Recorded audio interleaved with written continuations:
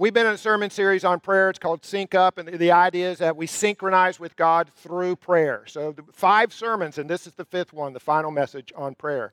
In the first one, we were talking about reasons why every Christian needs to have a vital and a robust prayer life. The next 3 were about how to pray, getting into the nuts and bolts on how to pray. Today, I want to talk about when the answer to our prayer is no. I didn't want to close out a sermon series on prayer without talking about what to do when we hear God's no, or how to think about that. And I'm going to suggest 3 thoughts this morning when God's answer is no. They're all kind of a takeoff on the word no. The first one is no, not yet. No, not yet. Sometimes when the answer is no, it's not a final no, it's not a hard no, it's a no, not yet. God's simply on a different time schedule than we are. We want things to hurry up. God sometimes takes his time. In the Gospel of Luke, we read where the angel Gabriel comes to Zechariah. Zechariah is the high priest at that time. He says, "Don't be afraid, Zechariah. God has heard your prayer. Your wife, Elizabeth, will give you a son, and you are to name him John." And so Zechariah and Elizabeth are to become the parents of John the Baptist, a very important person. Now, the thing here is that Zechariah and Elizabeth had been praying for a child for years. In fact, they've been praying for decades. And by the time Gabriel gets to Zechariah, Zechariah describes himself as an old man. And he describes his wife as well along in years, a little more tactful. But they're really beyond childbearing years. It's a miraculous conception and birth. So they had been praying for decades, and the answer from God seemed to have been no, but it wasn't really no. It was no, not yet. It was no, wait. And they are further described in Luke in this way: righteous in God's eyes, careful to obey all of the Lord's commandments and regulations.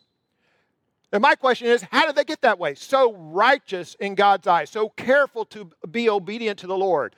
And maybe their persistence and patience in prayer had something to do with that. Maybe God used that waiting on him to develop those qualities in them. So when he looked at them, he said, those are the people that I want to be the parents of John the Baptist. So sometimes it is no, not yet. Somebody has said, we are not entitled to the fruit, we're entitled to the action. We're only entitled to the action, not the fruit. And in this application, the action is prayer. That's what we're entitled to. That's what we're entitled to do. The fruit, if it comes from God. But so sometimes it's no, not yet. All right, a second thing to say about no. Sometimes God's no is a no, don't know.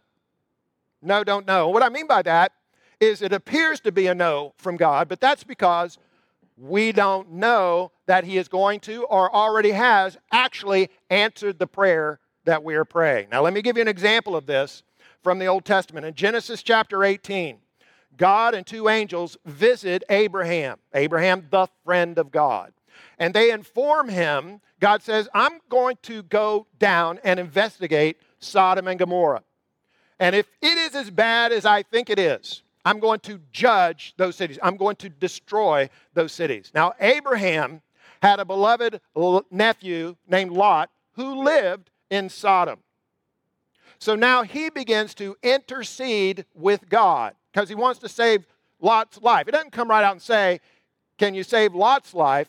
But he begins to bargain with God. He says, God, I know that you are just and you would never wipe away the righteous with the wicked and the guilty, no innocent bystanders with you, God. If you can find 50 righteous men in the city of Sodom, will you spare the entire city on their behalf? And God says, yes, I will do that. And if you know the story, you know that Abraham continues to dicker with God and to negotiate to get him down to the minimum number of righteous people for which he will spare the city of Sodom. And how many people was that? 10. That's what they agree on. If you can find 10 righteous men, you'll spare the whole city. They shook on that. And God continued on his way, and Abraham went to bed. Now, God sent the 2 angels into Sodom, and they do their investigation, and sure enough, they can't find 10 righteous men in Sodom. So Sodom's got to be judged. However, unbeknownst to Abraham, those angels lead Lot and his wife and their 2 daughters out of Sodom and to a nearby town before the judgment comes.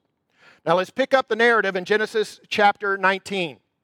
Early the next morning, Abraham got up and returned to the place where he had stood before the Lord.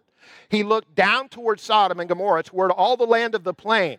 He saw dense smoke rising from the land like smoke from a furnace. Let's put ourselves in Abraham's sandals. As he is now overlooking the crater, the smoking crater that used to be Sodom, what must he assume about his nephew Lot? Lot is dead. Lot is toast. He was in the wrong place at the wrong time. So he's heartbroken over that and maybe a little bit disappointed in God. Because that was the spirit of his prayer. He's trying to save his nephew's life. So, did God answer Abraham's prayer? Yes and no. No, in the sense, he did not spare the city of Sodom, but yes, in the sense that, unbeknownst to Abraham, he had rescued Lot. But Abraham does not know that at this point. Now, presumably, at some time in the future, Abraham's going to bump into Lot. Lot, I didn't even know you were alive. Yeah, I'm alive. God saved my life. And then the light bulb goes off in Abraham's mind. He says, oh, what I thought was a no was actually a yes. I just didn't know what I didn't know. And I didn't know what God knew. Now, sometimes, those of us getting a little bit up in years there, maybe we've lived long enough to have that vantage point where we experience what we thought was a no from God at some point in the past, something we were praying over. And we look out there at the smoking crater of our expectations of God, and we're frustrated and we're disappointed. But later on, maybe weeks, months, or years later, from a different vantage point, we look back and we say, oh, that wasn't a no after all. It turned out to be a yes. Do a thought experiment with me. Let's think about the 2 thieves that were crucified on either side of Jesus. Now, they were thieves, they were robbers, or maybe they were rebels, depending upon how you interpret the words there. One of those thieves was unrepentant right until the time that he died. But the other thief, as you may know, he may have heard Jesus teach in the past, maybe something he saw about the way that Jesus died or how he spoke on the cross. He had a change of heart, and he repented. And he said to Jesus, Jesus, remember me when you come into your kingdom. And Jesus replied to him, today you will be with me where? In paradise. Today you will be with me in paradise. Now that thief who repented had a mom and a dad. He had a mom and a dad. And everything that I've said, everything up to this point is absolute fact. Now I want to speculate a little bit. Let's do the thought experiment.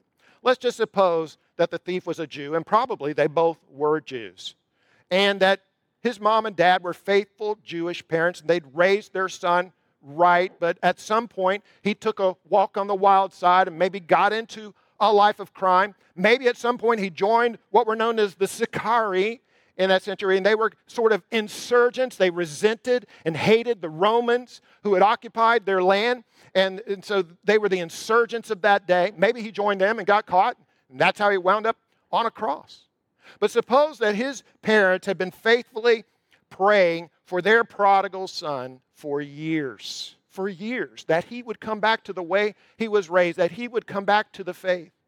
Maybe after he was arrested, they continued praying for him. Maybe once he was convicted and sitting on death row, they visited him, but he hardened his heart.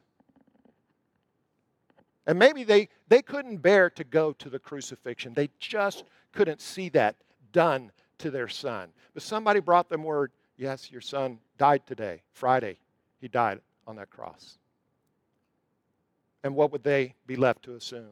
They got a hard no from God. Their son died in an unrepentant state. No hope. And I know that's speculation, but were that the case, it would be a case of they didn't know what they don't know. And they don't know what God knows. And that is that something happened between the heart of that man on the cross and the heart of Jesus in the very last hour of his life. Sometimes we don't know what we don't know. For any person who has already passed away, it is not within our purview to determine their final destination. That's not up to us. We cannot judge that. The Bible says that man looks on the outward appearance. Only God looks at the heart. And we simply do not know what was happening between the heart of any given person in the hours leading up to their death and the hour of their death. What happens between their heart and God's heart? We don't know that. We don't know that. I do not mean to give false hope to anyone, but I also would never dispel the true and living hope that all judgment is in the hands of God, a God who wants every person to be saved more than we do, and who has worked toward their salvation so hard.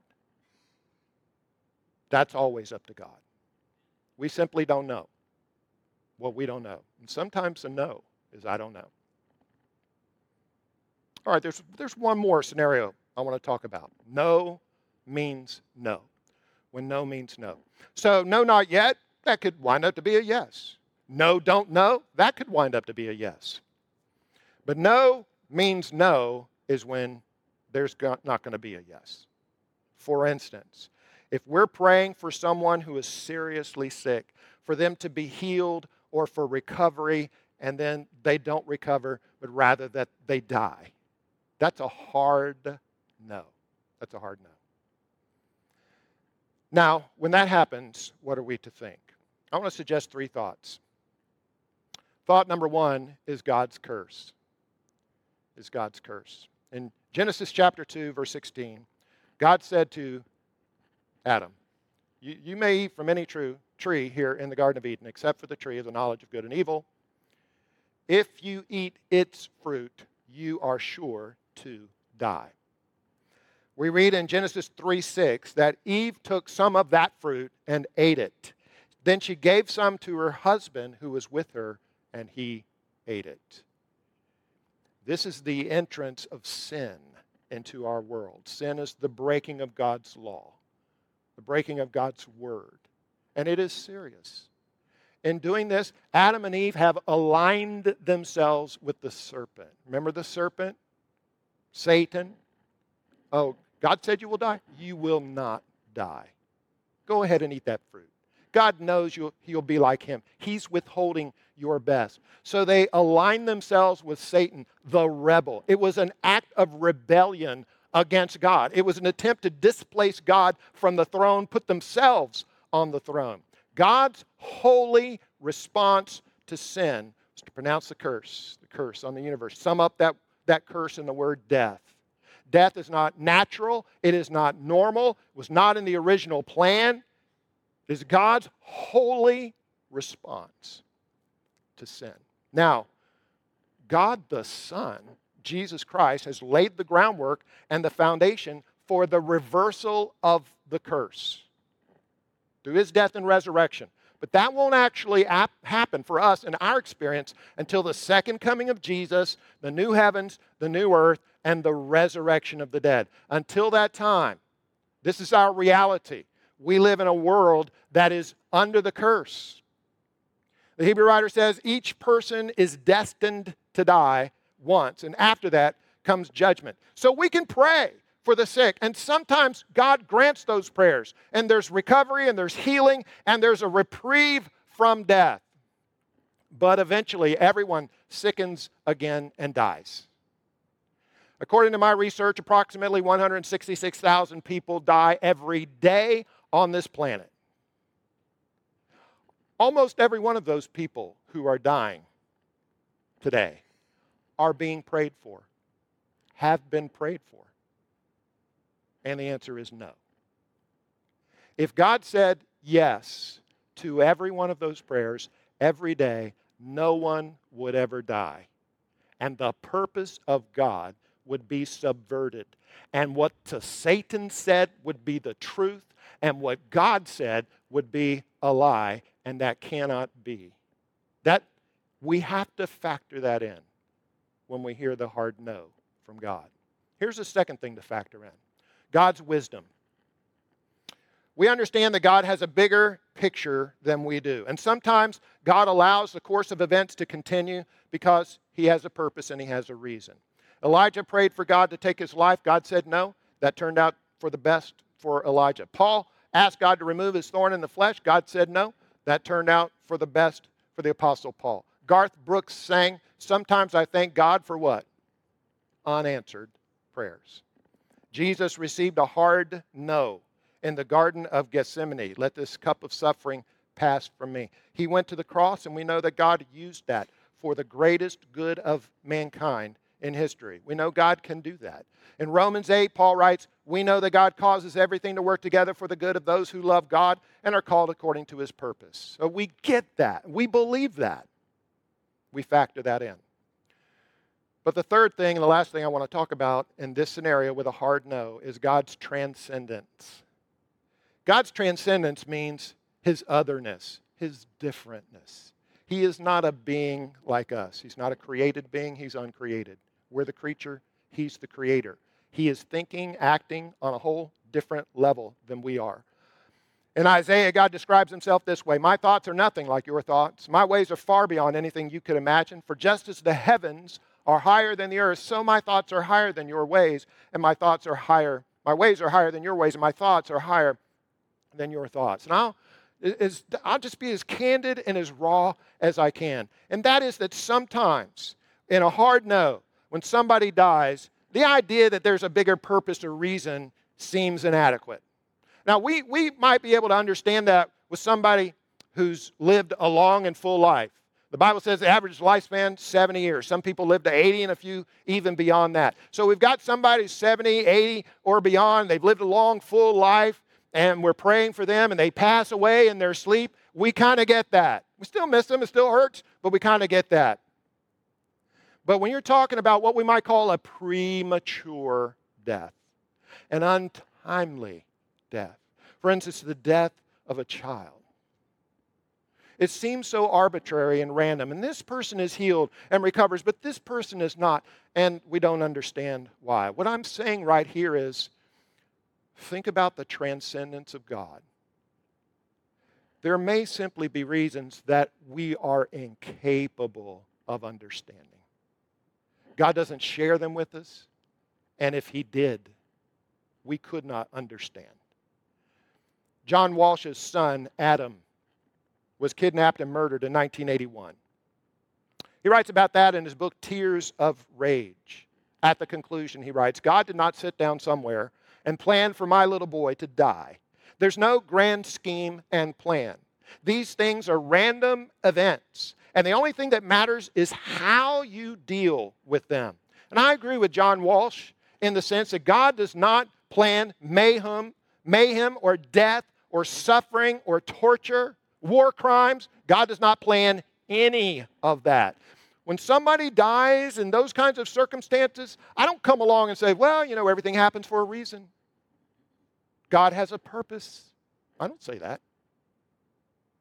There were individuals in the Bible that you can point to and say, yeah, God planned out their life and their death. But to extrapolate from that a general idea that God has a specific plan for the life and the death of every individual person, I think you're on much more shaky ground, biblically. I do believe that God has a general plan for every person. And that's the plan of redemption. It is his purpose that every person be redeemed through Christ. Peter writes in 2 Peter 3, "It is not God's purpose that anyone should be destroyed, but that everyone should turn from their sins." Now, everyone does not turn from their sins, even though that's God's purpose for all of us, because we have free will, and God will not override our free will. Right? But we simply, beyond that, we don't understand all the reasons why. Hezekiah was one of the good kings of Judah. When he was 39 years old, he became sick. God sent to him the prophet Isaiah to let him know, you're going to die from this sickness. Get your affairs in order. Hezekiah cried out to the Lord in prayer. The Lord sent Isaiah back to him to say, God has heard your prayer. He's going to extend your life by 15 years. Now, 54 is not a particularly long life, but it's longer than 39. But here's the interesting thing. Those 15 bonus years were the worst years of Hezekiah's life. He did not respond appropriately to the Lord's kindness according to the Bible.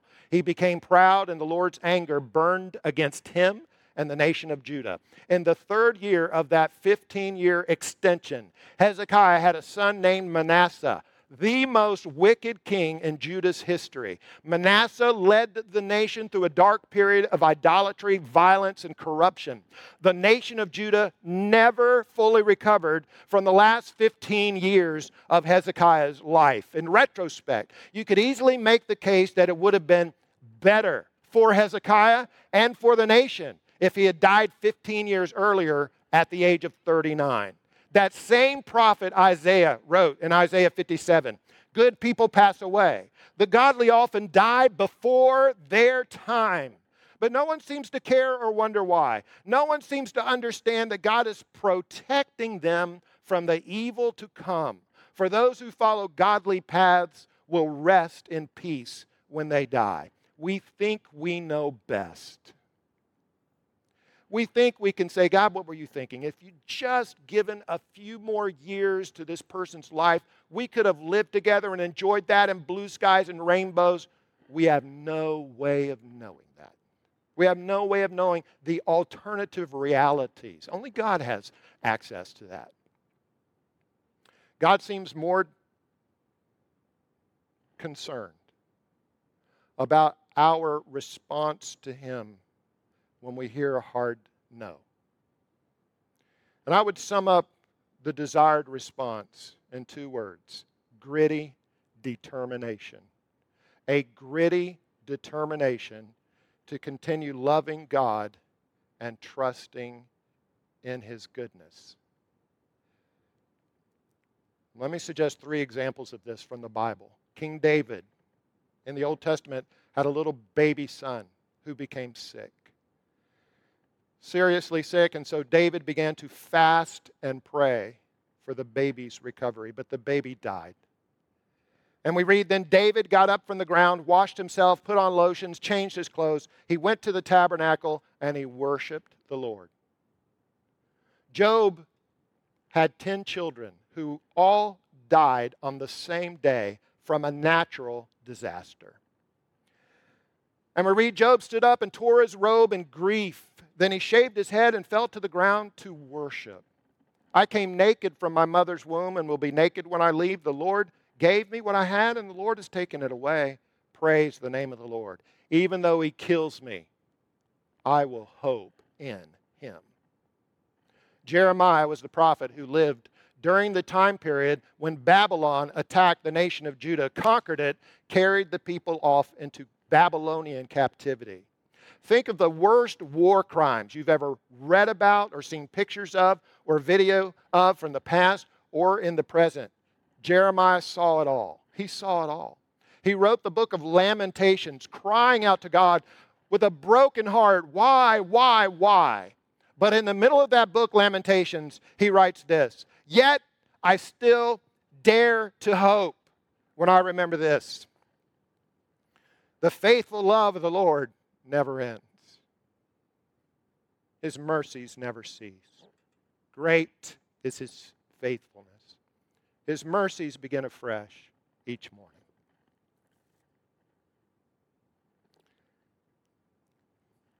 What no would it take from God for you or me to go off on God? What no would it take for us to turn away from God? To abandon our faith and our trust in Him, our love for Him. What would it take? The answer to that has to be no. There is no that we could hear from God that would cause us to turn away and abandon our faith in Him. After all, God is the only one who has done anything about death. He sent his Son to die and raised him from the grave. And all those who die in Christ are alive and will rise again. David and his baby son are alive and will rise again. Jeremiah and the Babylonian exiles are alive and will rise again. Job and his 10 children are alive and will rise again. Adam Walsh is alive and will rise again, as are all children who have passed away. And Paul writes in 2 Corinthians 1:20, "For all of God's promises have been fulfilled in Christ with a resounding yes. And through Christ, our amen," which means yes, ascends to God for his glory. Would you say the Lord's Prayer with me as we close? Our Father in heaven, hallowed be your name. Your kingdom come, your will be done, on earth as it is in heaven. Give us today our daily bread, and forgive us our debts as we forgive our debtors. Lead us not into temptation, but deliver us from the evil one. For yours is the kingdom and the power and the glory forever. Amen.